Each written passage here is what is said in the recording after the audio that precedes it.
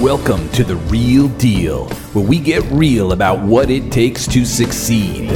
Whether it's wealth, health, relationships, or finding your purpose, we talk to the masters to uncover the secrets to defying the odds and creating your own rock star legacy. I'm Doug, and after working on multiple Grammy-winning records as an author, transformational speaker, and your personal translightenment coach, I'm committed to your growth and success. And now, here's the real deal. All right, here we go.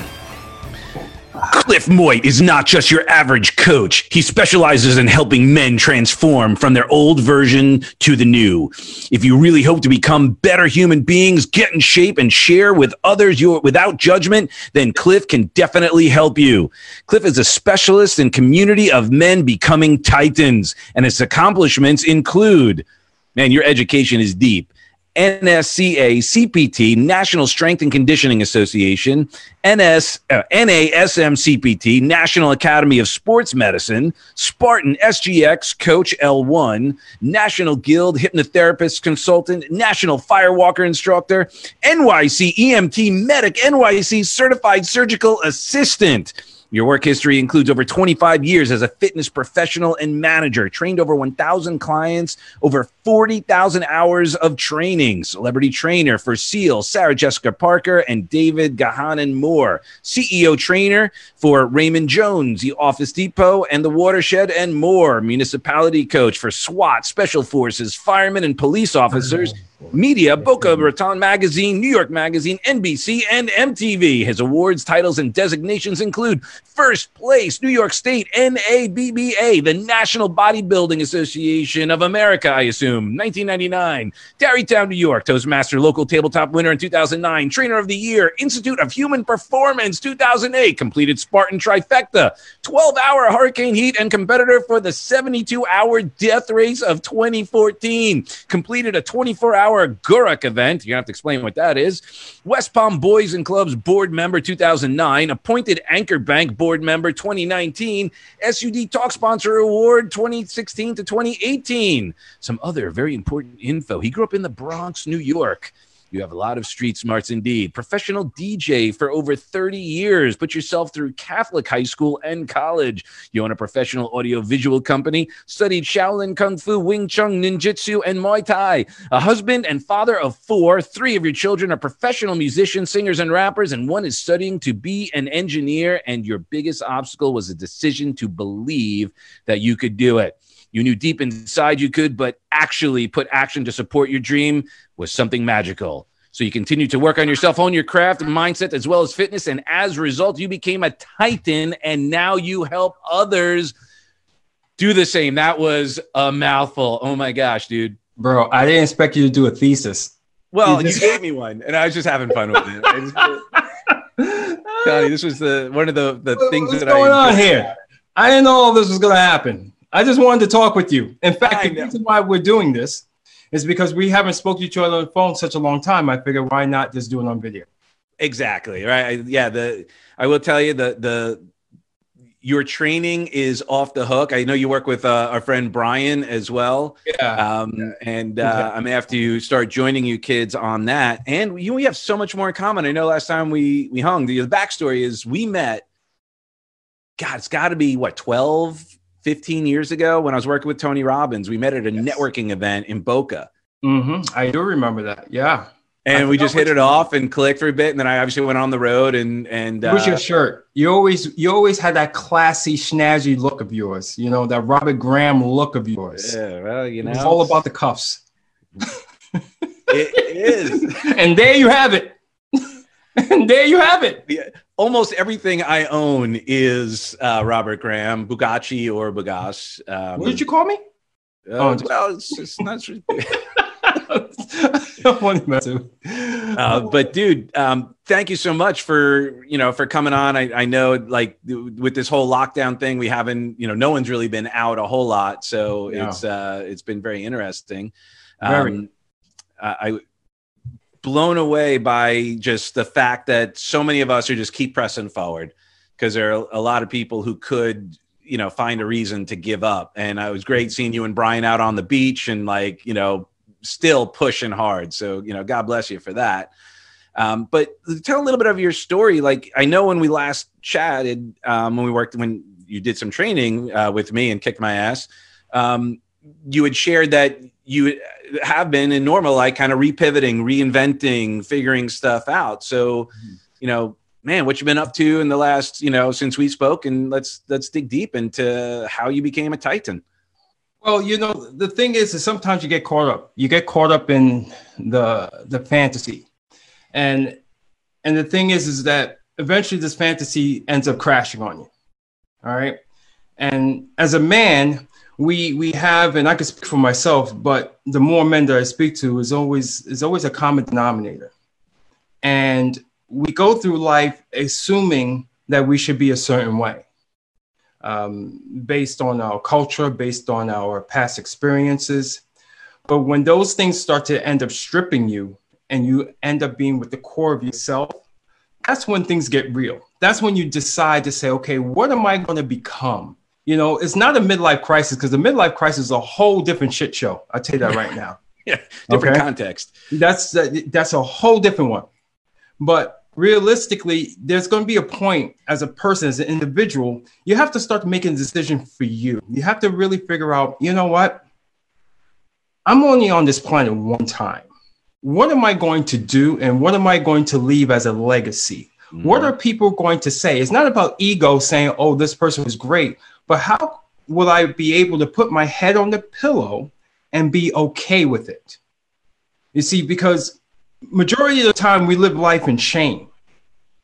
And when we live life in shame, that's when the cluster starts to manifest. That's when things in life start to feel a little bit more tense.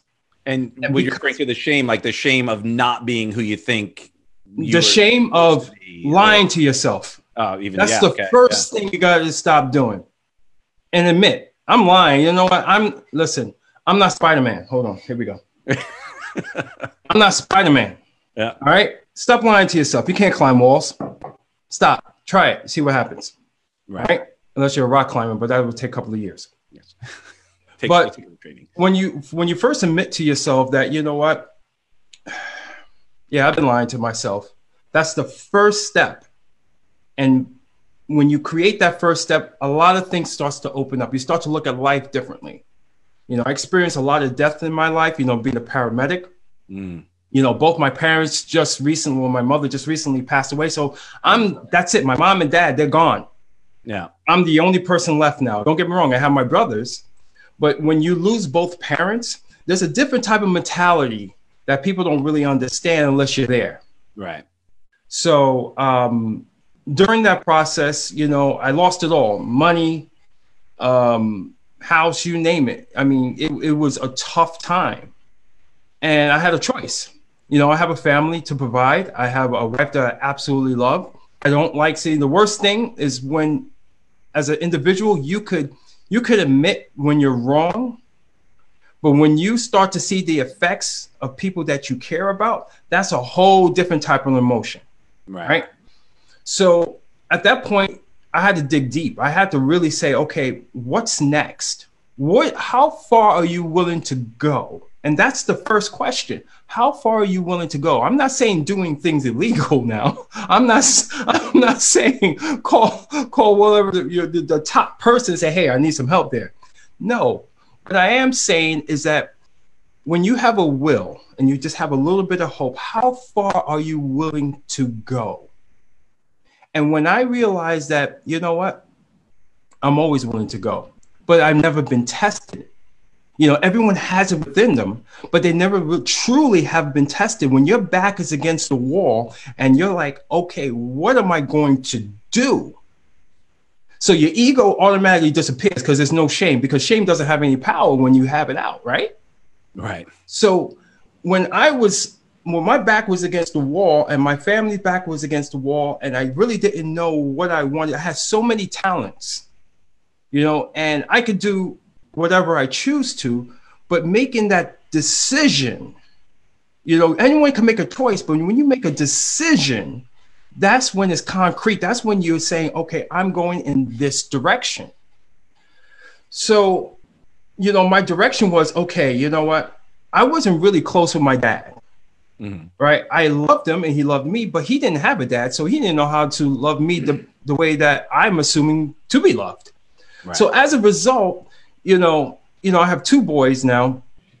And as a result, throughout the time of being a parent now, I had to learn from mistakes because I really didn't have that. My dad wasn't, you know, he worked a lot and everything. He was a professional chef. So I gotta tell you the story. You're gonna love this. So where was this? This was up in New York? And yeah, I grew in the Bronx. Now imagine in the late 1970s, I lived in the Bronx. My dad is like 5'4", 5'3", right? He loved country music, so he had a cowboy hat. He always wore a 3-piece suit and he had gold chains, right? Oh, and mind you, he was a chef at Saks Fifth Avenue. That's right, Kel. If you're watching, I said it right. So she always like to get on me about that. But anyway, so in 3rd or 2nd grade, one of my classmates said to me, he's like, "Hey man, what does your dad do?" I said, "Well, he's a chef." He said, "Chef? No, your dad's a pimp." I said, "What's that?" And I said, "Well, and my dad had a sky blue Cadillac with white walls." How old were you? I don't know. I had to be like about 7, 8 years old, something like that. So I didn't know what the heck he was talking about. So I asked my older brother, I said, "Hey, you know, a friend of mine asked me if dad was a pimp." He said, "Well, why don't you ask him yourself?" So one day we're having dinner, and my older brother always plays practical jokes on him. That's why I don't talk to him anymore. This joke. So my brother said to my dad while we're at the dinner table, he said, "Hey, Cliff wants to ask you a question." So he said, "Go ahead." I said, "Man, I'm gonna get him." I said, "Dad, are you a pimp?" And I heard my mother was cooking. We had a kitchen no bigger than maybe this room, if that, right? And I remember something breaking in the kitchen. And my mother looked at me and she said, she gave me that Caribbean look, you know, and my father looked at me too. And he said, "You see that food on your plate?" And I said, "Yeah, yes, sir." And he said, "You see that clothes on your back?" I'm like, "Yes, sir." He said, "Don't ever ask me that question again." So my brother looked at me, he said, "He didn't say no." And at this point, did you know what a pimp was yet? Or you still? Oh, come on. Listen, we're talking real. If you're in the Bronx, you know what a damn pimp was. Well, at 8, I don't know. I'm trying to think what I knew at 8. Listen, you don't wear a fur jacket in August. Okay. Fair enough. Don't do it. So anyway, that's, but you know, in my household, it was all about fun and games, you know? Yeah. But it was pros and cons from that. Yeah. And as you do the work yourself, you start to see it, because I never saw my parents fight whatsoever. Never.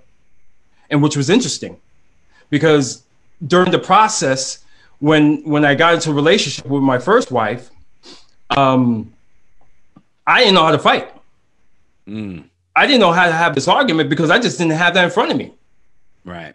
And, you know, so these are the things that, you know, when you start to, with men and even women, when we start to discover who we are, it's based on our history. Right. And then we take the puzzle in pieces and, oh, that's why, you know, my mom did that. And that's why my dad acted this way. You know, we have to go so far deep in our roots to really discover who we are as an individual. And that story that we tell ourselves is just a story. We have to learn how to snap out of it and say, okay, well, this is the story that I've heard for X amount of years. Doesn't mean it defines me who I am today. Is that what started to drive you? Because I know for me, I'm previously married as well, that part of my personal development journey and learning how to communicate, and I got into NLP and the hypnosis and all that, was because I felt like I was taking personal responsibility and going, my communication must suck. Because I'm not, I'm not communicating. Something's not right here, and like that's what, yeah, it's a technical term. So I dove deep into it as part of your journey, and all of your like training and all of that was part of that, because of your learning how to just be like more comfortable with yourself, figuring out how to just communicate, how to be a man, how to like all these things we're on this journey together. And we don't have a model. Yeah, correct.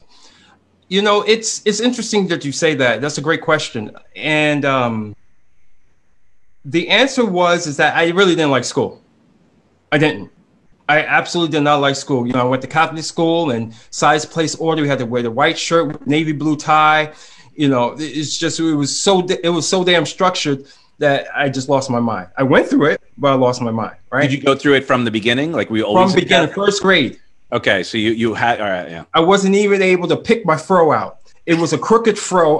I have a perfect fro walking to school in first grade. By the time I went into the first class, my fro was crooked. Yeah. So I couldn't touch it because Sister Josita and the rest of them will smack you with a little black pointer, whatever the heck it was. I don't know. But anyway.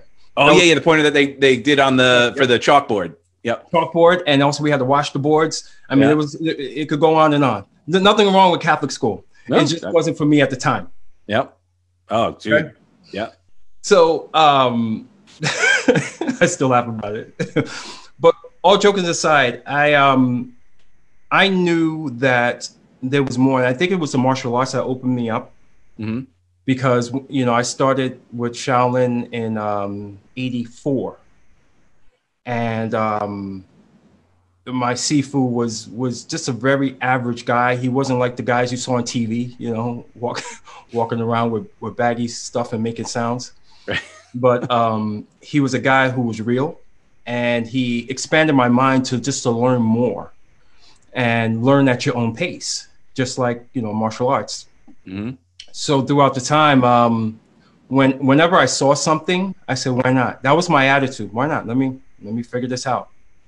And I continue to do it that way. So when I look at something and they say, hey, let's climb Mount Kilimanjaro, why not? Have you done that? No. Oh, is it on your bucket list? I mean, I know you'd say why not, but is it something that you go, you know what? My bucket list? What's on my bucket list is the trail. That is the, oh my God, I'm going crazy from Georgia to Maine. Appalachian Trail. Mm-hmm. Yeah, that's something I would like to do. I'm a woods guy. I like the mountains. I don't know why I'm in Florida. I like Florida. But yeah, how'd you pick down here? When did you come down here? I came down after 9/11. Okay. You know, I was one of the guys out there, and you know, I was working at the gym. I saw the planes hit, and that to me, I was like, I'm tapping out. I'm done. And I just wanted to change. So there was a facility down here, IHP, that I was working for, and I said, what do I have to lose? You know, exactly. I just said, why not? Let me just come down. There you go. And it's so much like New York or the Northeast down here anyway. So many people are from here that you... Doug, stop. It's not. I'll tell you why. The heat. Well, I meant the people are very similar. It's a lot of the same people. So you have some of the similar energies. Some of the restaurants are nice. You hear an occasional accent. It's great, but the heat. Doug, when the first summer when I came down here, I literally thought, I felt like an action figure because my arms couldn't even raise because they were stuck. So I stuck to it.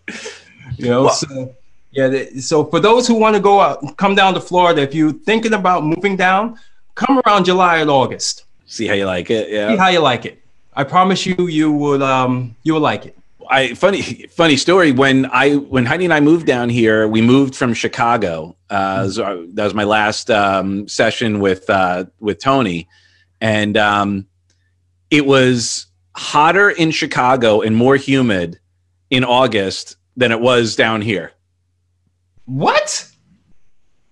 7 o'clock in the morning before we left, we walked out the door to get on the road, and it was like 98 degrees and 100% humidity in Chicago. As soon as I walked out the doors, my glasses fogged up.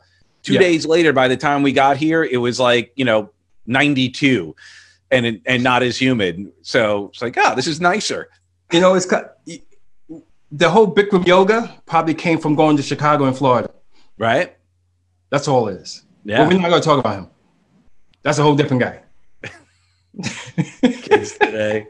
So So now, like, you've taken your reinvention to, like, you've been through all these trainings. I know you've done events with your wife, Kelly. Are you still doing some of those as well? Or are you now like doing separate things? Well, here's the deal. You know, when you're in a marriage or a commitment, it's always the same, right? You have different interests, but you're still the same. So the answer is yes and yes, right? Okay. So for me, it's more of a movement, meaning that I want men, because the issue that we have as men, I'm going to call you out, guys, I don't care, is that you weren't given the platform to speak your truth. Right. And because of that, that's why we get into trouble. And the top 4 trouble that men go through are liquor, drugs, porn, and work. Yep. That's our deathbed right there. Yep. Okay. So the thing is for men is that the more I spoke to men, because since I wasn't close to my dad, I was a little bit standoffish with certain men because I didn't know how to communicate.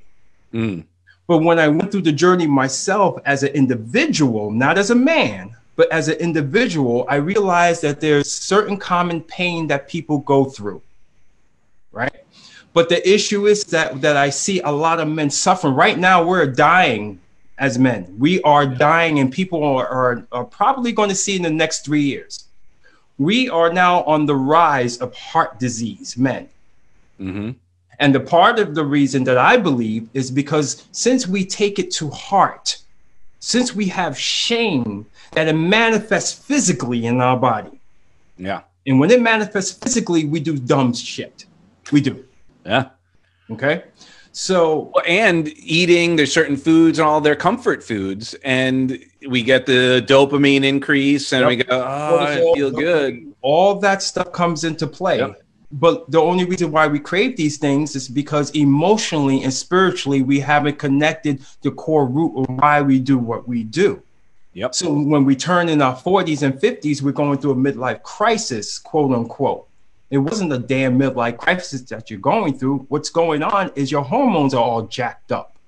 Right. It starts after the age of 35. But no, I don't want to go get my hormones tested because I'm a man. I'm not supposed to do that. I'm good. I sleep with 40 women a night. You're not getting it. You're not getting it. Wasn't that interesting? And I really appreciate that. I know the last time we hung, I really appreciated our conversation around that idea of being honest and vulnerable, for lack of a better word, to just what's going on and how important that is. And that stereotype of, well, I'm not going to share, I'm not going to, you're going to call me out and I'm going to take it personally rather than lovingly, like, hey, you're trying to help me out. And as coaches, that's definitely a balance.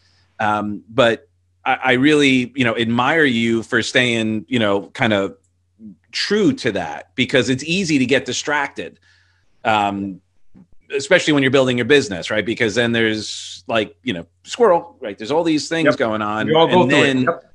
Yeah. And then especially right now, I'm with you, brother. The men in particular right now are needing to, lack of a better word, man up in a good way, not in the stereotypical way, to just own their divinity and own their ability to be holistic and, just reach out for help when they need it. Yeah. Well, it comes down to trust. Yep. If it's hard for a person or a man or a woman, doesn't matter what gender you are, right? This is just general speaking here. Mm-hmm. If you have a hard time reaching out, you have to ask yourself, why don't I trust? Because when you realize that it comes down to trusting yourself first, to allow yourself to be open before you even speak to anyone, you have to have that open invitation within yourself to say, you know what? I need some help. I need to talk to somebody, right? If you choose not to, I guarantee it's going to manifest so hard inside your body that it's going to be forced. And that's what we call the stripping effect. When things in your life are not working out the way that you want or planned, it's because the universe is slowly stripping it away for you to figure it out. FIOO. No, FIOU. Figure it out on your own? No. Something like that. See, I just had a moment. I had a Chrissy Snow moment. A who? Chrissy Snow. Oh, right. From wow, we're dating ourselves. Yeah. Yeah, we are. Three's Company. Three's Company. Yeah. I know that was going to get you. I threw you off there, didn't I? Yeah.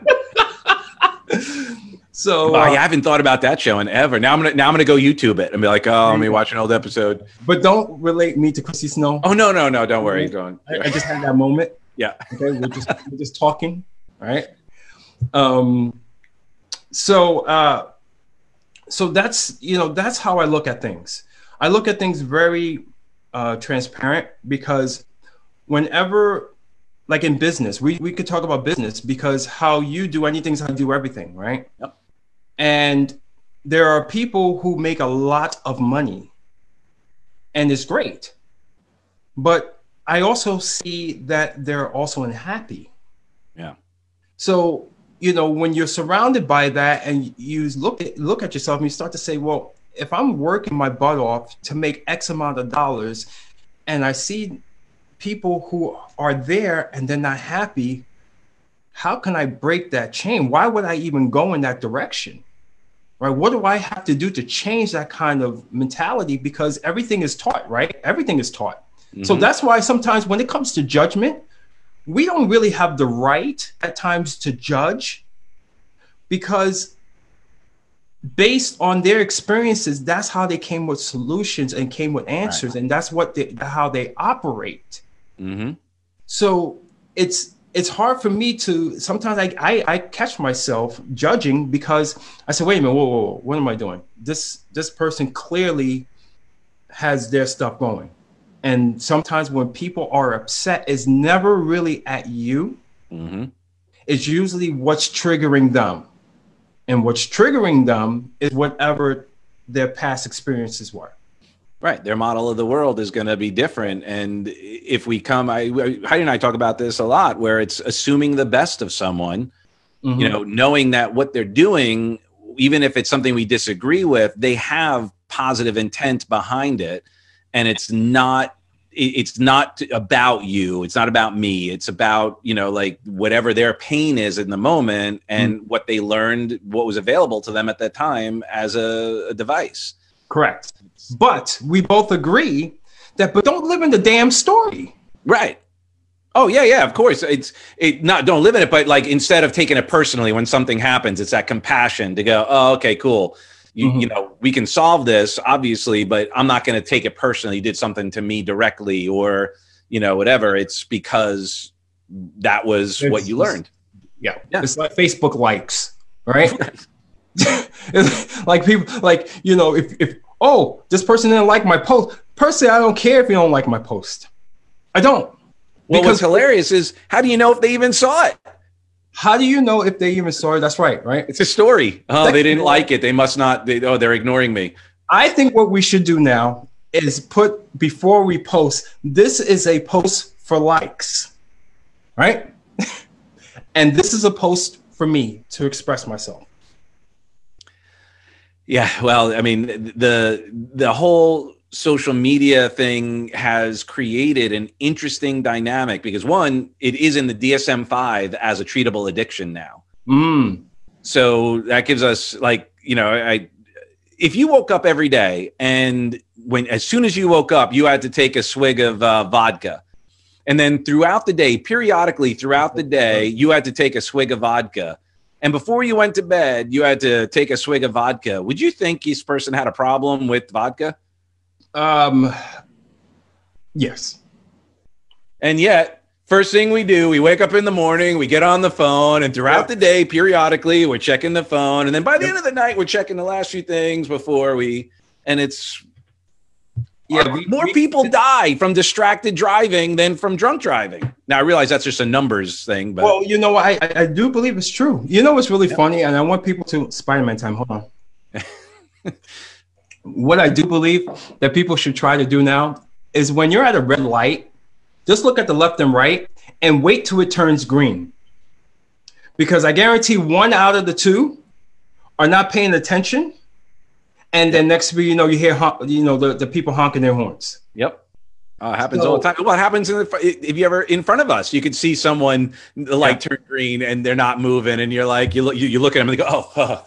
Yeah. Oh, yeah. And this is the best part. Then they drive fast. Yeah. And that's going to make a freaking difference. Like, right. Make up for lost time. First you get startled and then you say, screw it, I'm going to drive fast. So hopefully they won't catch up to see what an idiot I was. Right. But hopefully they won't crash into the car in front of them. And then next thing you know, they catch the next red line. We catch you anyway. It always works. I love it. It doesn't stop from there. Well, and actually speaking of that, here's the challenge, right? You and I were businessmen and we support business people and we're all that. And it is a powerful tool in business. And there's that line, because now it seems like it's also become like even more a source of distraction. Why is that, you think? Well, the number of reasons. One is everyone loves to put their opinions on there, and notwithstanding even what's going on right now, like let's go down that in a minute. The only way you can get someone to tune in is to be salacious, to be shocking, to say something. So then it's already sticking candy in front of you while you're. So it's hard to sometimes for someone to like scroll if you're looking for something. Go, what was that? Yeah. Mm-hmm. And even to an extent, it's all marketing, right? A good friend of mine, a DJ, radio DJ in Vegas now, and he was doing lives every day or posting stuff. And he asked me, he goes, "Hey, just out of curiosity, when you're on with Heidi, do you get more views than when it's just you?" There you go. And I was like, I actually, I don't know. Let me go check. So I went back and checked, and wouldn't you know it, there was always more views when it was Heidi and I. So I called him back and I'm like, hey, you know what? Yeah, I did. He goes, yeah, why do you think I put boobs in my posts? He goes, no one wants to see me. Yep. Well, here's where it's interesting. These devices that we have is making us more accessible, right? Mm-hmm. And since we're more accessible, it's creating a instant gratification. Yep. If I want something or see something, I'll find it, no matter how you look at it, right? Mm-hmm. That's why I think right now that for kids, preteens, middle age, with middle school kids, that the phone is great so you can talk to your parents just in case you're out and about, but it's a weapon. Mm. People don't realize your phone is a weapon. And just like any weapon, you have a responsibility. First, you have to know how to use your weapon, and you only use it in the case of emergency. Right. And what I've seen throughout the years, even with our own kids, is that kids are getting phones younger and younger and younger. Listen, I'm going to be 48. Don't get me wrong. You can call me old school, you can call me whatever. But if we truly understand what we're dealing with right now, because this gives a person access to everything. Well, not only that, it's programming them. Yes. At a very young age on how to think, what to focus on. It's influencing values. Mm-hmm. Yep. And yeah, I mean, it's scary. How old are your children now? Let's go down the line from the oldest. He's going to be 22, and then 19, then 18, and now one just turned 16. Okay, so they've had access to electronics much more than we did for their entire lives. True, but access meaning available in the world. Yes. How did you monitor or deal with the access? Well, it's a little different because it comes down to maturity level. Mm-hmm. That's how we felt. Okay. But at the same time, when you come from a divorced family, you have one parent. Yeah. You can have one parent say, hey, you know what? But mommy lets me do it. Correct. So that's just what it is. Yeah. Right. But I know over time, things will show up because of it. Right. But overall, we had a pretty decent hold. I mean, kids are swift now. They could have 2, 3, 4 accounts different phones. They can have a phone that's disabled completely, but as long as it has Wi-Fi, it still can use it. Yep.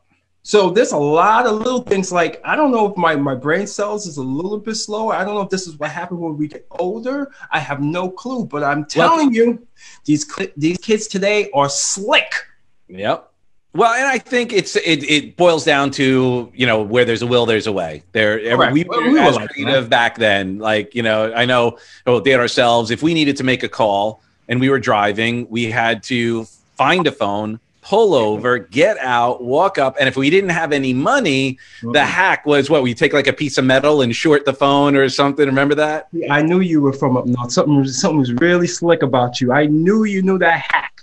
I knew it. It was a paper clip. Yes, there you go. It was. So we figured out a way too. We always found the workaround. Where there's a will, there's a way, right? We were MacGyver. Yes, pre-MacGyver. Today, that's right. They can't be MacGyver. They're not MacGyver. No, they don't get it. No, now they're what would be they're like computer hackers. Is there a famous hacker? Yes. They're Neo. There you go. Correct. Or what was the other hacker? Well, I don't even care. Bottom line is this: yeah. I can hack a phone. They can hack a bank. Right. There's a big difference. Yeah. Well, that's isn't that interesting? True. How, and it's so interesting that the weight of some of the decisions that you and I made when we made a mistake back then, the levity, you know, or the weight, like, was smaller. Like we can make a decision back then and we could fall down and learn. Yeah. Whereas now sometimes, man, the consequences are so much worse because things are happening so much faster, and someone could literally, hack a bank or hack someone's identity, when for us it was, let's see if we could, steal a 10-cent phone call. Correct. But here's where it's interesting. And this is just an observation. Kids today don't have fear. That's a huge problem. Because when we grew up, our parents put the fear of God in us. Yeah.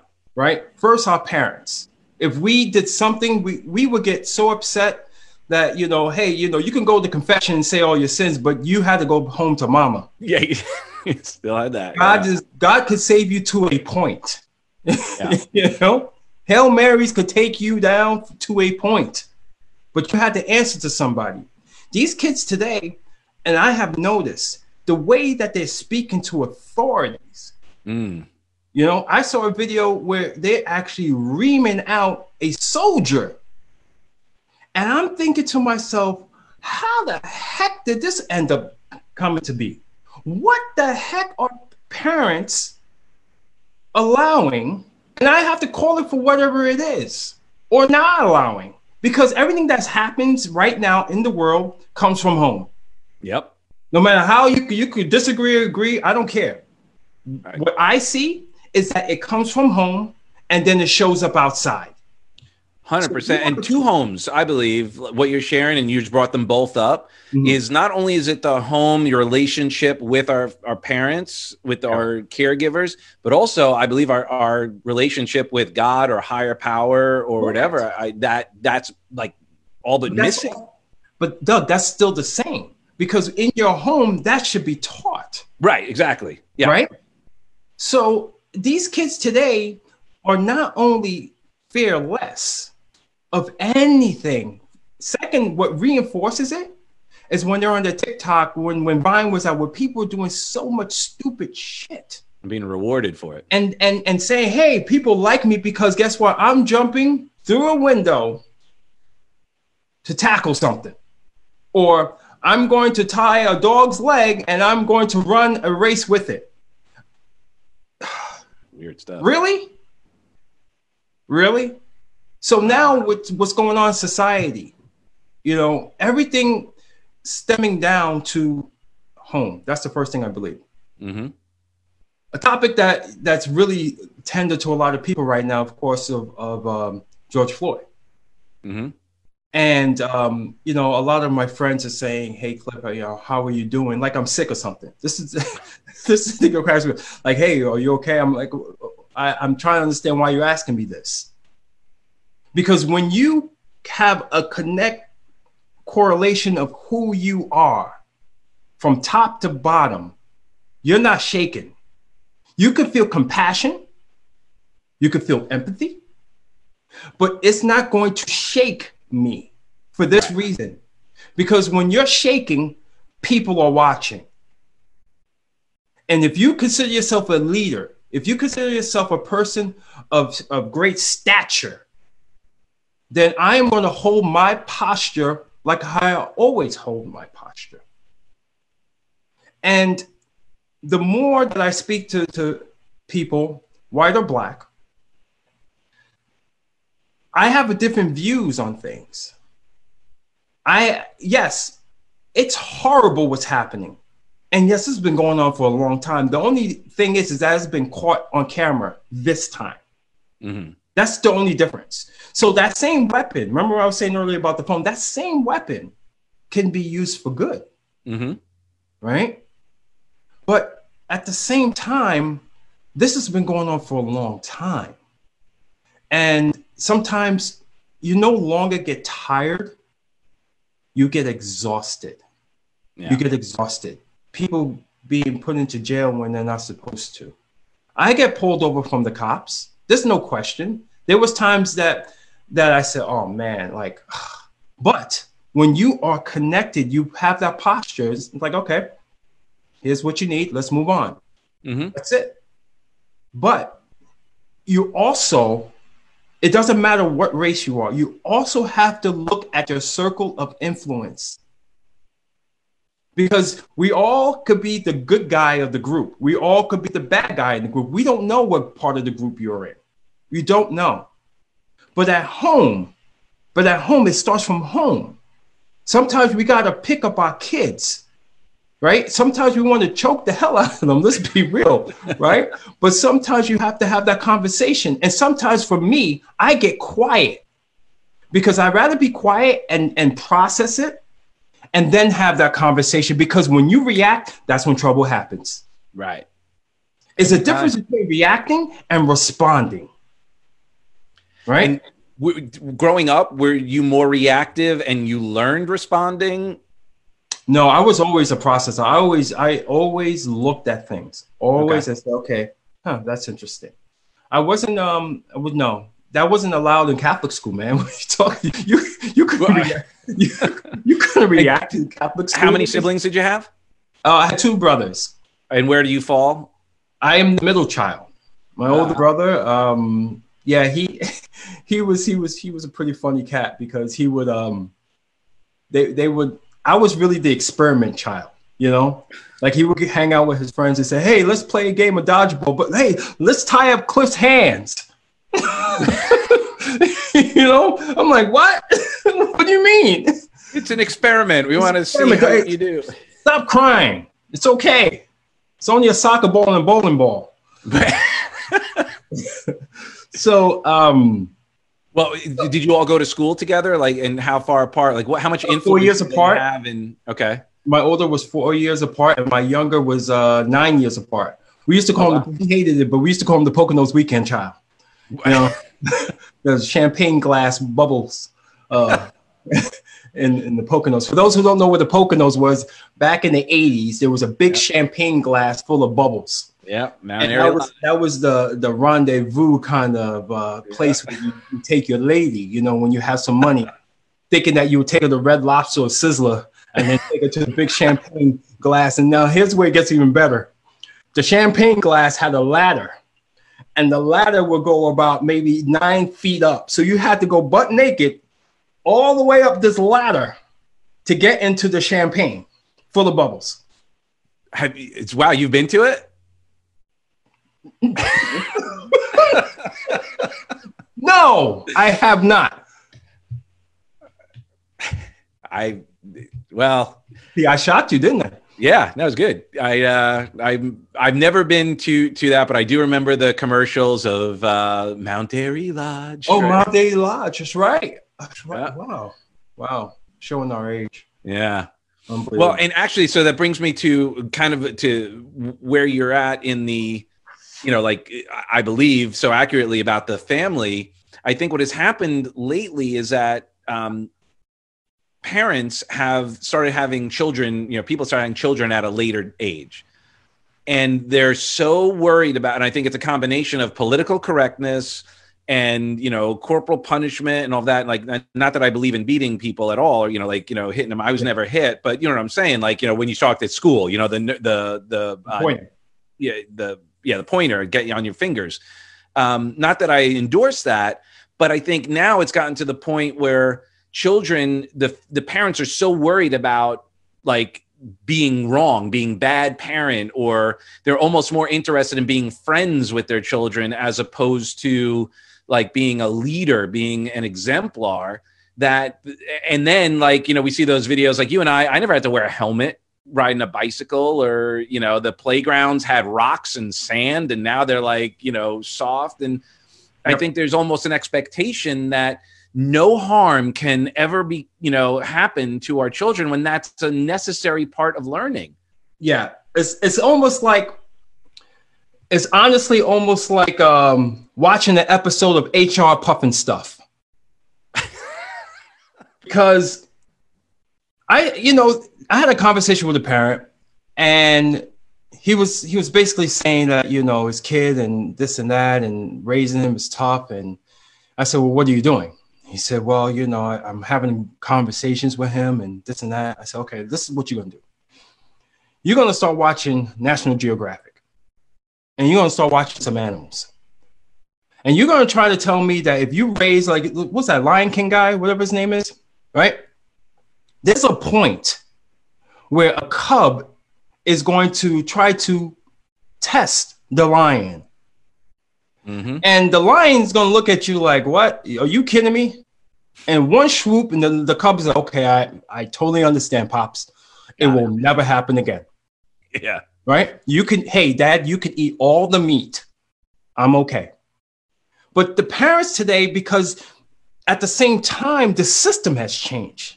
Right. Now these little kids have these phones calling 911. Yeah, my mama beat me. I don't know what to do. Next thing you know, social services come in. They take the parent and the kid. Yep. Double whammy. They both lose. So I agree with you. But it's tough. It's easier said than done. We know that. Well, and that's what's going on right now, I believe, is that everyone's looking for the simple, easy answer. They want the instant fix. They want everything to go away, all problems to disappear, and like an expectation of something that's just not even possible, and to have it happen overnight. Yeah, well, again, instant gratification. Yeah. They want things to happen like this. Mm-hmm. But the real question is, what are you trying to avoid? Because if you live your life being sedated, that's what it is. People are so freaking sedated about what's going on in the world, even in their own home. That's why the divorce rates are not, because the husband is so sedated in his own relationship. He doesn't even know that his wife is not happy. He doesn't even know that his kids don't even talk to him. What he knows is that he's making money, he's providing for the house, but at the same time, it's not a home. Right. So, when you're sedated, you don't know any better. You just don't. Going back to judging, you just don't know any better. And then when it happens, they lose their mind. They just don't see it. Yeah. Well, and we can see it right now. We actually, we were sedated or confined for 3 months, confusing people, getting them upset, creating these challenges, having them basically the only food they had access to for the most part was fast food or whatever, because it's convenient. So now they're eating crappy food. And then next thing you know. Did you buy Spam? Pardon? Did you buy Spam? No, I do not eat spam. I don't like spam. Well, that's funny. I forgot about that commercial. But you did eat Spam once. I've tasted it. Doug, you're a damn liar. Okay, you better stop it. I know you had a Spam sandwich with some cheese. Bologna. Bologna? Bologna, yeah. Interesting. No, I don't think I've ever actually. I mean, I know some people love it. It's like a Hawaiian delicacy, right? Yeah. Why were you reaching for the Spam during the quarantine? Well, here's the thing: is that your comfort food? Of course, it's my comfort food. No, of course not. I don't that and Scrapple. But how I look at things is this way. It's funny you brought this in here. What we eat affects us outside of here. 100%. So, it's great that, I honestly believe that this quarantine was probably the best thing ever. It's the best thing ever because this is the time that people actually realize who they are as an individual. Because we don't really take time for ourselves, like truly take time for ourselves to a point that we're not given the gate to say, okay, it's time to be normal. Because we didn't know when this was going to stop, right? Right. So either if you're in a relationship, two things are going to happen. Either A, it's going to work, or B, it's not going to work. Right? Yeah. Because now both people are home, mom and dad, right? Or mom and mom, dad and dad, doesn't matter. Right, yeah. But you have to have a communication and how to work together. Sometimes in relationships, you forget how to work together because you're so sedated in work and doing the outline and the checklist as a parent, as a partner, that you forget why you guys came together in the first place. Right? And it's driving some people mad, but at the same time is giving them the opportunity to rise. It's giving them the opportunity to say, hey, you know what? I'm so grateful that I have you in my life. Right? But you have to say that to yourself first. Right. Because if you're not grateful for who you are as an individual, there's no way you can give accolades to your spouse or partner. There's no way. So, and when you do, it may sound trite and like cynical. Yeah. Like, oh, okay. You're just saying that. Yeah. Correct. And the thing is that, when I developed this whole Titan thing and my philosophy, which are the 4 components, which is mind, body, balance, and legacy. Your mind is the first thing. Because if your mind is not adequate enough to take in what's going on outside in the world, then there's no way that you're going to take care of your body. Yeah. There's no way. You could say, hey, yeah, I work out. No, you're not. You're probably working out in this level. You're not here because your mind is here. If your mind's here, you can't get here. Right? So that's why, I'm constantly learning. I'm constantly not pushing myself. I don't believe in like beating myself down. My wife may think something differently, right? Well, it's just perception. Yeah, perception. But my capacity is pretty high when it comes to tolerance, right? So I said, okay, let me see how far I can go. Let me see what happens. But the body, if you allow your body to trust you, if you allow your body to trust you, it will go further than you ever expected. Yeah. And that's the thing. A lot of people don't understand the connection, because when you say you can't, it's because you never tried. And even if you tried, you said you did, right? Because if I say I can't run 10 miles, have you tried? No. Try it. Well, I'm going to die. Well, listen, you say you can't run 10 miles. Maybe you could walk 5. Yep. Right? So it's all perception. It's all about understanding how to put it all in together. And when you come into that place of understanding the mind, body, then you go into legacy, and you also go into balance. The balance part is very simple. You have to have a full circle of understanding who you are. You have to have a balance of work life. You have to have a balance of being in a relationship. You have to have a balance of being a father or a spouse or someone who is a mentor, right? And you have a responsibility of being as an individual. Because I've seen so many years past where I have conversations with individuals where they gave so much into other relationships, other businesses, that they lost themselves. Yep. So there has to be a balance, right? And then when you go into legacy, that's where you put your efforts to say, okay, when it's time for me to go, how am I going to feel? Yep. You know, I went to pick up my son 2 days ago, and I was speaking to his stepdad. And he said, you know, when my mother died, he said, you know, how did you, you know, I want to say I'm sorry, you know, are you okay? You know, how'd you hold your own? And I said to him, I said this: when you give your all to somebody, there's never goodbye. Right. The ones who suffer and the ones who take it to heart is because they feel incomplete. They felt like there was still more that they had to give and the more that they wanted from that person. But when you truly give 100%, or you truly are satisfied with what you have given that person and them back and what you learned throughout that process, you can actually step away and say, I'm okay with it. I'm okay with it. What an interesting, thing is that when as you were saying that, you know, I'm full agreement. I think of how different cultures celebrate death. Yeah. And that there are some who literally celebrate, and I'm going to hallucinate that's because their way of life was in that mindset where they're always giving, that they know that, you know, they did everything they could be, everything, you know, they played 100%. And now it's not regret or feeling shameful or like, oh, I wish I could have did it, you know, that it's like, okay, you know, the cycle of life goes on, and they're never really out of our hearts anyway.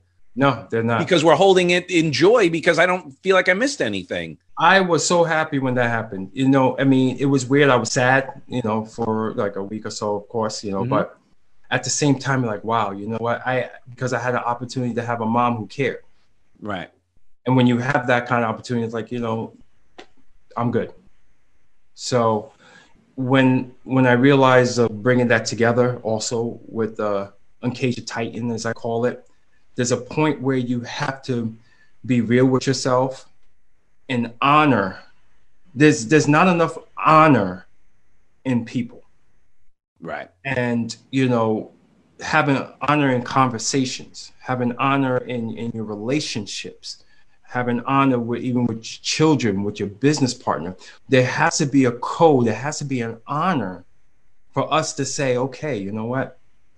I honor you. You don't hear that kind of conversation anymore. Yeah, it's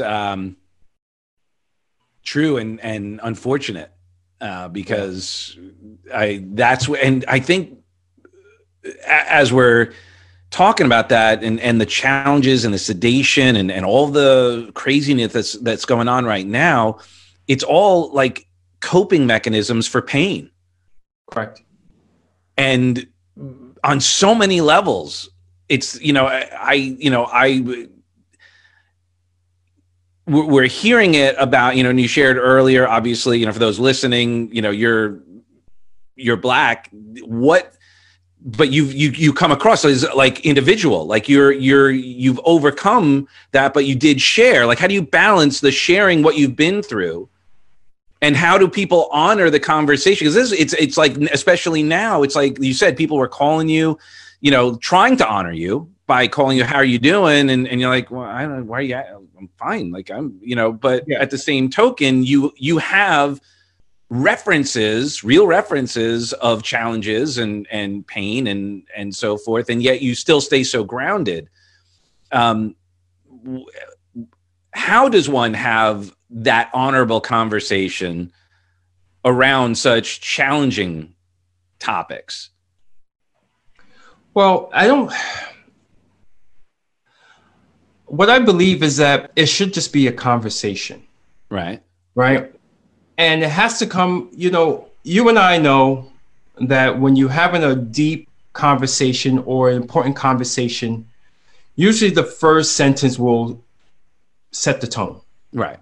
So if it's like, hey, you know what, Cliff, I have to ask you this question because it's it's kind of eating at my heart, I would know, okay, well, what's the question? You know, Right. It's education. That's the first thing. Mm-hmm. Educating, because a lot of people have no idea what Blacks have been through. They don't. And again, there's no judgment. Some people really just have no clue. Like, I can't go to certain places. This bottom line, I just can't go to certain places.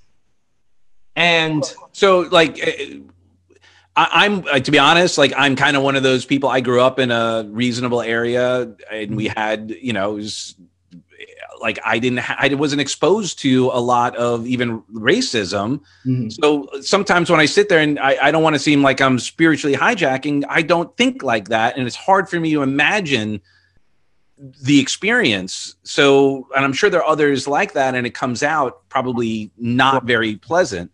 Yeah. Well, because I think what it is, Doug, to be honest with you, is that deep down, we always felt different.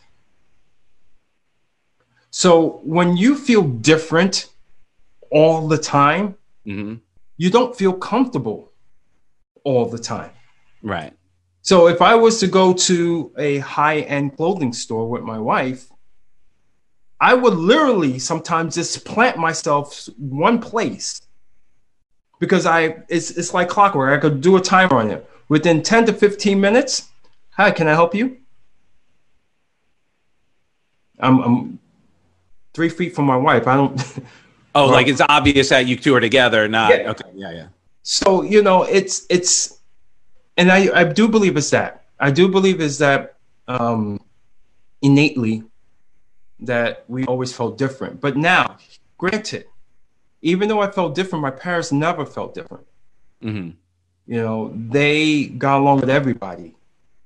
You know, the community that we lived in was at the time predominantly Jewish.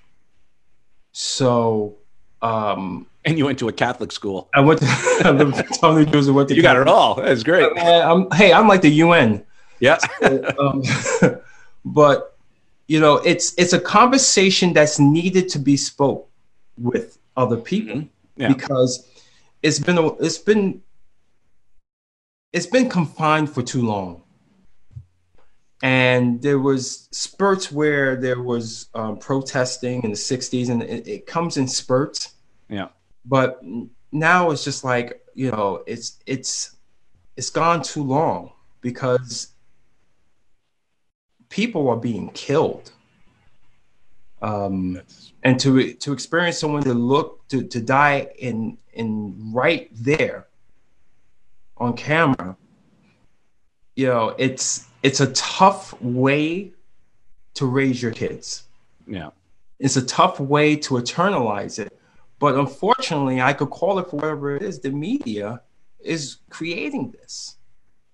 And what I mean is that we have movies that show death and people getting blown up. We have these video games that look so real that seeing someone die now, it's like an afterthought to some, because they're thinking that it's just like a game. Yeah. So it's a desensitization, and not in a good way. Like, because to be honest, I guess it's like the elephant in the room. Like, mm-hmm.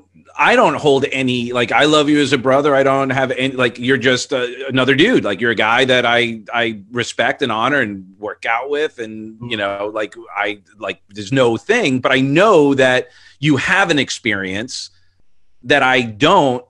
And I think there are a lot of people who just don't know what to say. They're like, I don't even know how to, like, if we talk about it, like, what do we say? Is it like bringing something up that maybe is painful and don't want to make someone uncomfortable? Like, I think there's all these, this is kind of what goes on in my head. Like, I don't want you to think that I like even think of you any differently than just being who you are. And to even make it an issue, does that make me making it an issue that doesn't exist? Well, yeah. I believe that how you show up in the conversation will dictate the tone of the conversation. So if it's a very sensitive topic. Right. So sometimes you may have to start off like that. So listen, I know this is a sensitive topic, but maybe you can help me and educate me to understand. Because a lot of curiosity that people have, sometimes the curiosity, they just ask dumb questions, you know, but if you really want to know, then you have to truly ask that question. But don't ask it at a time where, you know, it's sometimes, is it inappropriate? I don't know. I don't have that you know why I don't know? Because I think everyone is different, right? And there are people who may answer it a certain way based on their past experiences. Right. But I think that the conversation should be out and about, that for all of us to have something to talk about so we can clearly understand, so it could lower down the tyranny, as I would call it, the pain, the suffering that some people may experience more than I have, you know? So, but it's, what saddens me is the fact there are good cops out there. Black, white, Spanish, Chinese, there are good cops out there. There are. Yeah. And it's just like anything in life. It takes one person to tarnish it. Now, granted, it could be one person in each city, right? It could be district, whatever it is. I get it. But at the same time, it's like, oh my God. Like I speak my truth. I get so fed up seeing the news and to see another black kid being arrested or something major happens with another black person. I'm thinking, damn, you know? And the reason why I get upset is like, you know, people can make choices, but I just don't like how it's displayed through the media. Yeah. The media displays it like, you know, unfortunately, like, this is the norm. Black people are trouble, you know? And that's not the truth. Just like you have people who are extremists, you have people who are regular. I mean, no matter what it is, there's always that percentage. And that small percentage could tarnish the rest of the community, the rest of the culture, the rest of the race. And yeah, it's so sad you bring up the media in that case, because the truth is we're more alike than we're different. Yeah. And sadly, we don't focus on that because no one would tune in to, you know, the news 24 hours a day if it was, wow, look at all these cool things that we share. Look at, we have families, we have, you know, mothers die, fathers die, children growing up. We have these challenges. Maybe let's talk about how we can work together on raising our youth in a more effective way that are leaving a legacy. Because sadly, what's happening now is going to be part of our global legacy. Correct. But Doug, you and I both know it has to start with ourselves. Agreed. Right. And then that's where this conversation, you know, kind of spawns, hopefully, is how do we do that? Like, what does that mean? And how do we know? Because I know what's in my heart and I know what's in your heart. Mm-hmm. How do we share more the space to allow others to have that?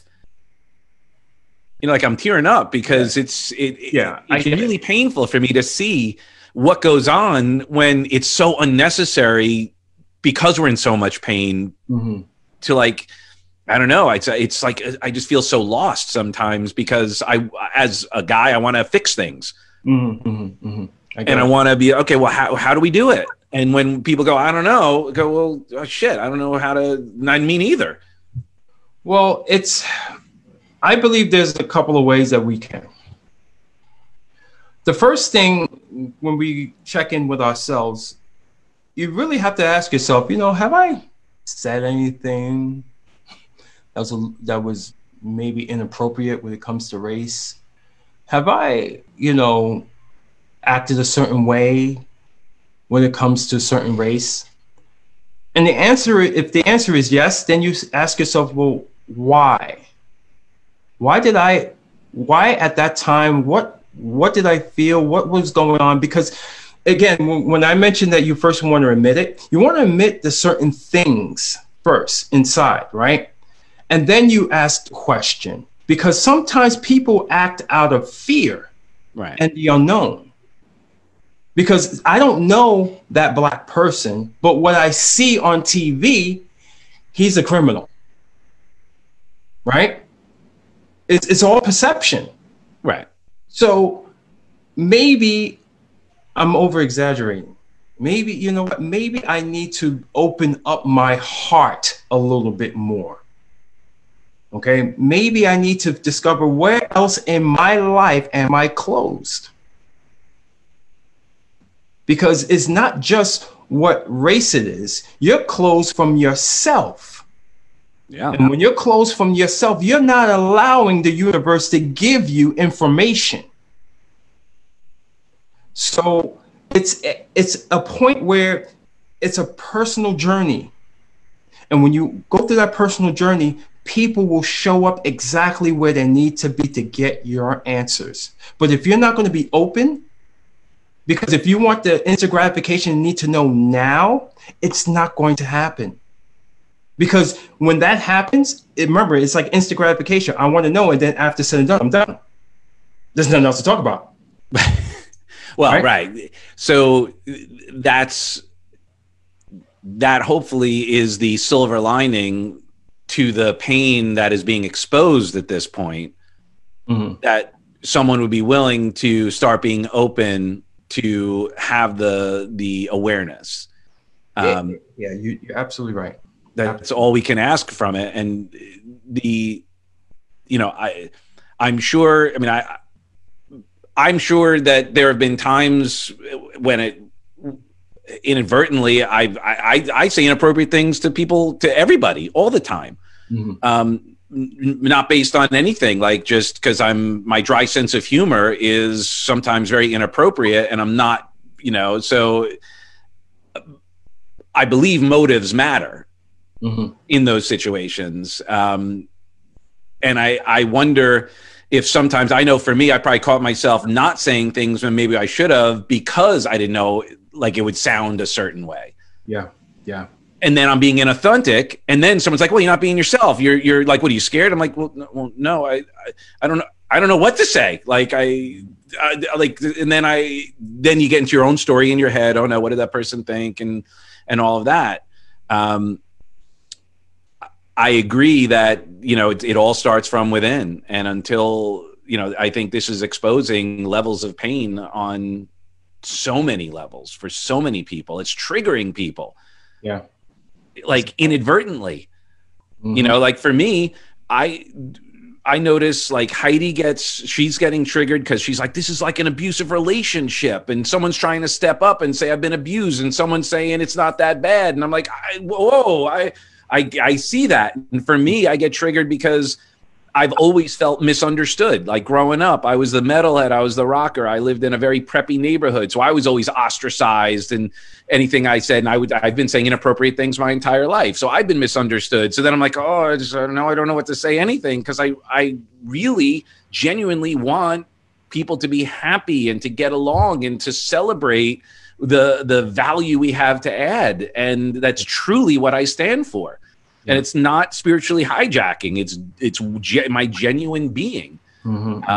It's so funny, like with tattoos as an example. When I was like, I see a guy, black, white, whatever, covered in tattoos, almost always they're the biggest teddy bears. Yep.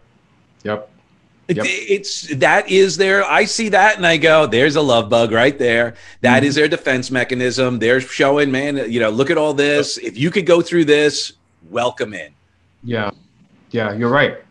And I also believe that it has to come from both ends, meaning that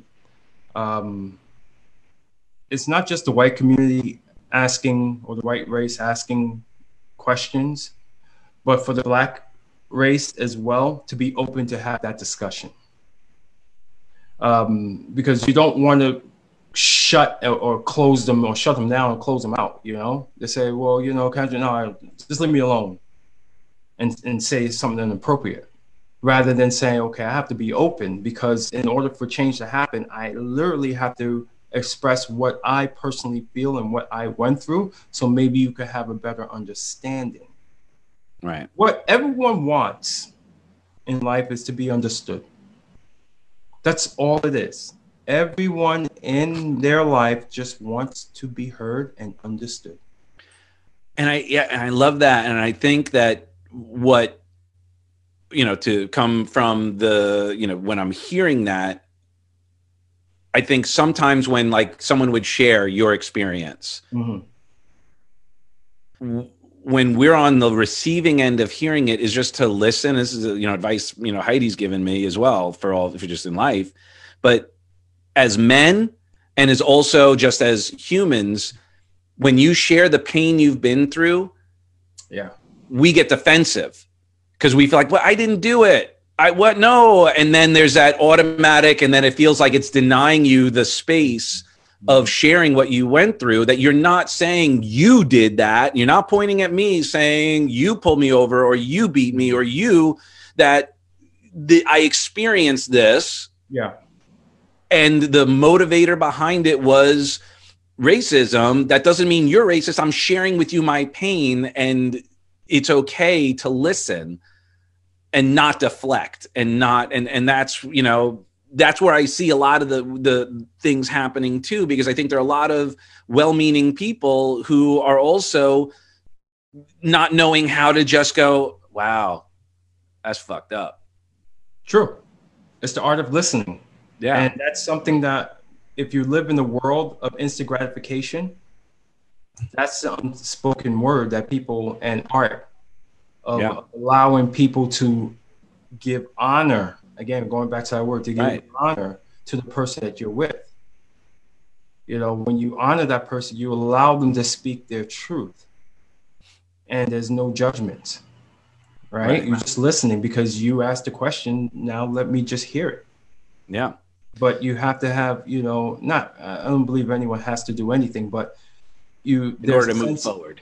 Yeah, there's a sense of compassion that it may not be easy to listen to on both ends. So, it's not just a black thing, it's also a white thing. Well, the sheer nature of this conversation is uncomfortable because it's so ugly in so many ways. Yeah. And again, the instant gratification goes, I want to go, all right, where's the makeup sex? Yeah, correct. And sometimes it doesn't happen right away. You don't always have makeup sex the night of the fight. And yeah, you're right. And, again, we all, I believe, want healing. And everybody, notwithstanding the internet and all the conditioning that we've had from instant gratification, I think everybody would like it sooner rather than later and is looking for a path. And I know there's not one path. There's going to be multiple paths because everyone is unique and special, and everyone, as you shared, is going to receive things differently, share things differently. People are at different stages of acceptance and compassion and willingness to talk about it. Yeah. I take a stand with you, and I'd love to do anything I could to be, part of a healing process, because I believe we're all divine. We're all human, and everyone, and this isn't hijacking the movement. This is a genuine statement that we are brothers. It's true. Everyone is. What's amazing? If, we live in Florida, when it comes to hurricanes, and we have a huge hurricane or whatever, a natural disaster, there's no color. Yeah. There's no color. If right now a bunch of aliens came down, no one's going to say, well, he's black, he's white. No one's going to say that. They're going to say, oh, shit, we have some aliens that's trying to invade the world. What are we going to do? Yeah. So we're capable of doing it. We are capable of doing it. But no one didn't really make a decision. The cells of groups and races haven't fully decided to do something even more. And don't get me wrong, what's happening now is happening, which is good. Yeah. The energy is rising, right? But it's a long road. It's a long road. But if we start with ourselves, we teach the young, maybe we have a possibility. Well, That's the only thing we can do. And that's so scary is that, you know, I think of that with our daughter. She's only 5. I think of how I'm exemplifying leadership, how I'm exemplifying taking on challenges, how, you know, like, what does she see if Heidi and I have a disagreement? What does she see on, you know, how we deal with the hurricanes or deal with any of the quarantine? You know, she doesn't really know. I think she's too young to really understand what's like. There's no frame of reference for her. So, and like, she's not asked, we don't have the news on and stuff. So she's not aware. And I wouldn't even know how to begin at this point. You know, we live in a multicultural neighborhood. She like, everybody hangs out here. There is no issue. So she doesn't know any difference. Yeah. So she has friends of all races here. So it's, I don't want to like create, and there you go. Am I hijacking something? Cause I don't want to tarnish her by having her not be present because she doesn't know any different. She goes to she goes to a fully multicultural school. There's never an issue. Yeah. So I don't want to plant one. Well, here's what's interesting. I believe that kids, they want 2 things. They want to be loved. And they want consistency. Yeah. Okay. So if you're consistent with loving your child, and you're consistent with your process, as I call it, your process of how you are in the relationship with each other. Because you could be in a relationship where you constantly argue and don't make up. You may make up like 3 or 4 or 5 days later, but not something that's instant. And like, you know, you argue and say, hey, listen, I'm sorry about that. And, you know, let's talk about it. And that's that, right? So kids are huge information hard drives. They just take it all in, right? So if we're consistent in what we do, they will be consistent. It's the inconsistencies what gets a lot of kids in trouble, because they look for somewhere else, or they look to someone else for some structure and something that's consistent. Yeah. So that's my take on it. Well, you have always been consistently a rock star in my eyes, brother, and hell yeah. You know, and I'm sorry that, you know, obviously all this has happened, and I truly appreciate and honor your vulnerability and having this conversation, because I didn't 100% expect it to go here, but it was needed, you know? Yeah. I mean, because I don't know who else. I mean, listen, Doug, for me, I honor you. You know, I always honored you. You are just a gentleman from A to Z. And you have been consistent as just the same. I mean, I've seen through the years, you just elevate more and more and more, which is phenomenal. So for that, kudos. That's the first thing. Thank you. The second thing is that we are now using this weapon, right, to our advantage. Because now people are watching more. People want to learn more, and maybe they don't want to have this conversation face to face yet. Maybe this video alone, right? This stream alone will give someone the urge to say, you know what, I think I want to have this conversation. I don't know. But I know that you as an individual, you and Heidi, I give the utmost respect to. You know, Kelly and I absolutely love you. And, you know, it's amazing that, you know, I told my wife this today. I said, you know what, I have to tell you how fortunate I have you in my life. Because it's, when you truly understand that you have a partner who gets it, right? Sometimes you don't realize it, right? Unless you go deep and realize what you have first yourself, and then you allow to share it with someone else. So when we give love to man, brother to brother, it's the same thing, you know? So what you're doing is phenomenal. So again, I am so happy for you, knowing that, you know, I was asked to be on here. But yeah, unfortunately, the circumstances, a lot of different topics, it doesn't matter. We could talk about anything. But I think it was necessary that we did have this conversation because it was needed. Yeah. It was needed for me, it was needed for you, and it was needed for people to share and hear. Dude, I couldn't agree more. I pray that not only do we continue to get closer and find ways to do awesome stuff together, that we can exemplify and show possibility. Yeah. You know, in all areas, in business, in life, and being a man, because, you know, I feel bad for all men right now. Yep. Because this is a quandary. Like, this is, you know, the call to leadership right now, and the different styles of leadership are like, man, I don't know. It's scary to think on, you know, because when we're under pressure, we fall back to old patterns. Right. And there may be some, you know, really non-resourceful patterns that some people rise to, and that's, you know, going to be interesting. So I believe it's our duty. It behooves us. It's our responsibility for our legacy to be the best version of leadership that we can be, so that we can expose other men, women, children to what leadership looks like. I agree. But we can do it. We got this. Yeah. Well, as long as we continue staying grounded and centered in love, honor, respect, you know, bring in the access to divinity, and, you know, just be present for each other. We can. I mean, that's the faith of the mustard seed. We can change the world. Not to, you know, but I believe that's possible. So, you know, that being said, in order to cure all this, do you think the aliens are next? Well, based on, what was it, about a couple of weeks ago, where the Pentagon said, oh, by the way, all this craziness is going, oh, by the way, there are aliens.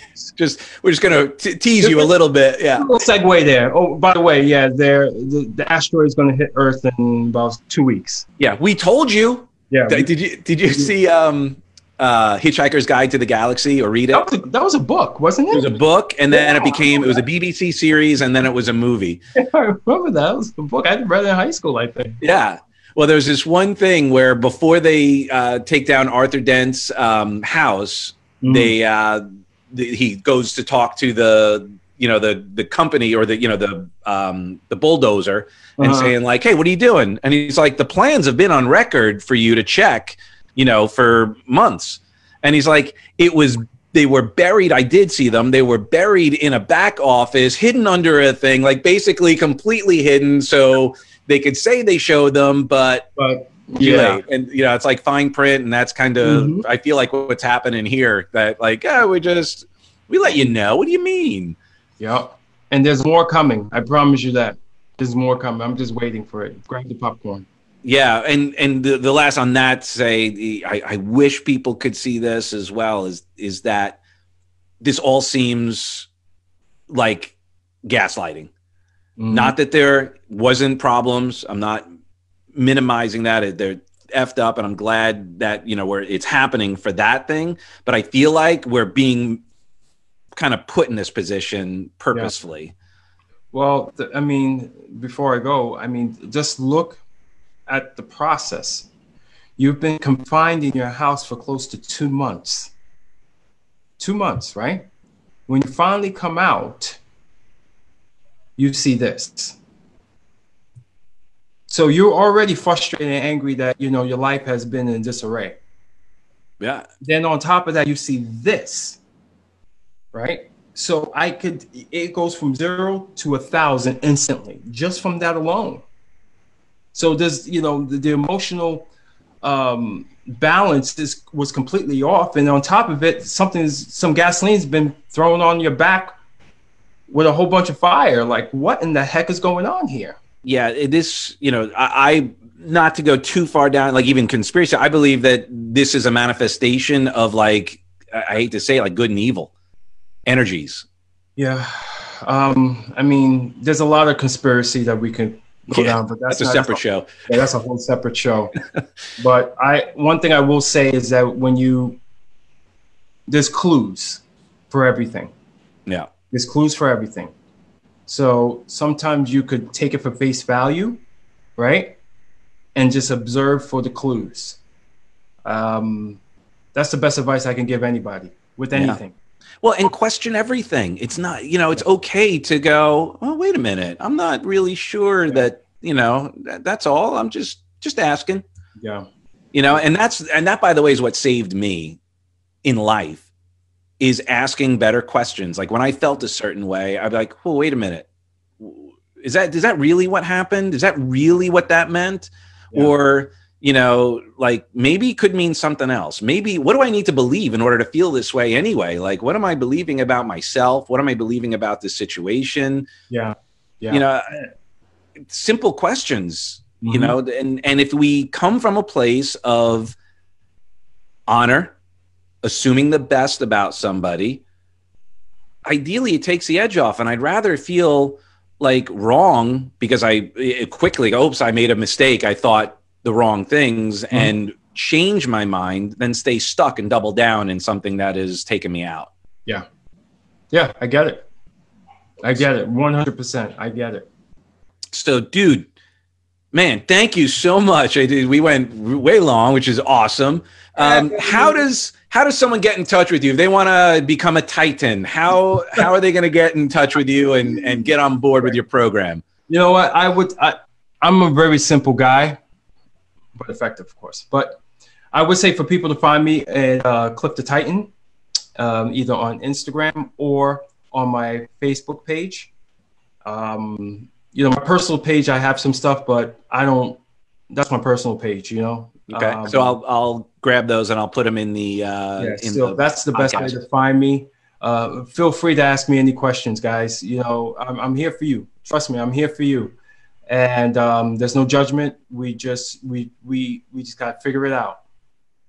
So again, it was an honor being with you, Doug. You're awesome. Thank you so much for stopping by and hanging with us. And remember to subscribe wherever you listen to your podcast right here. And we look forward to serving you even more. Remember, download your free guided hypnotic meditation at guidedhypnotic.com. That's guidedhypnotic.com, where you'll get your free anxiety-busting meditation. We look forward to serving you, and if you have any questions, comments, please feel free to reach out. All right, we love you for who you are and who you aren't. God bless.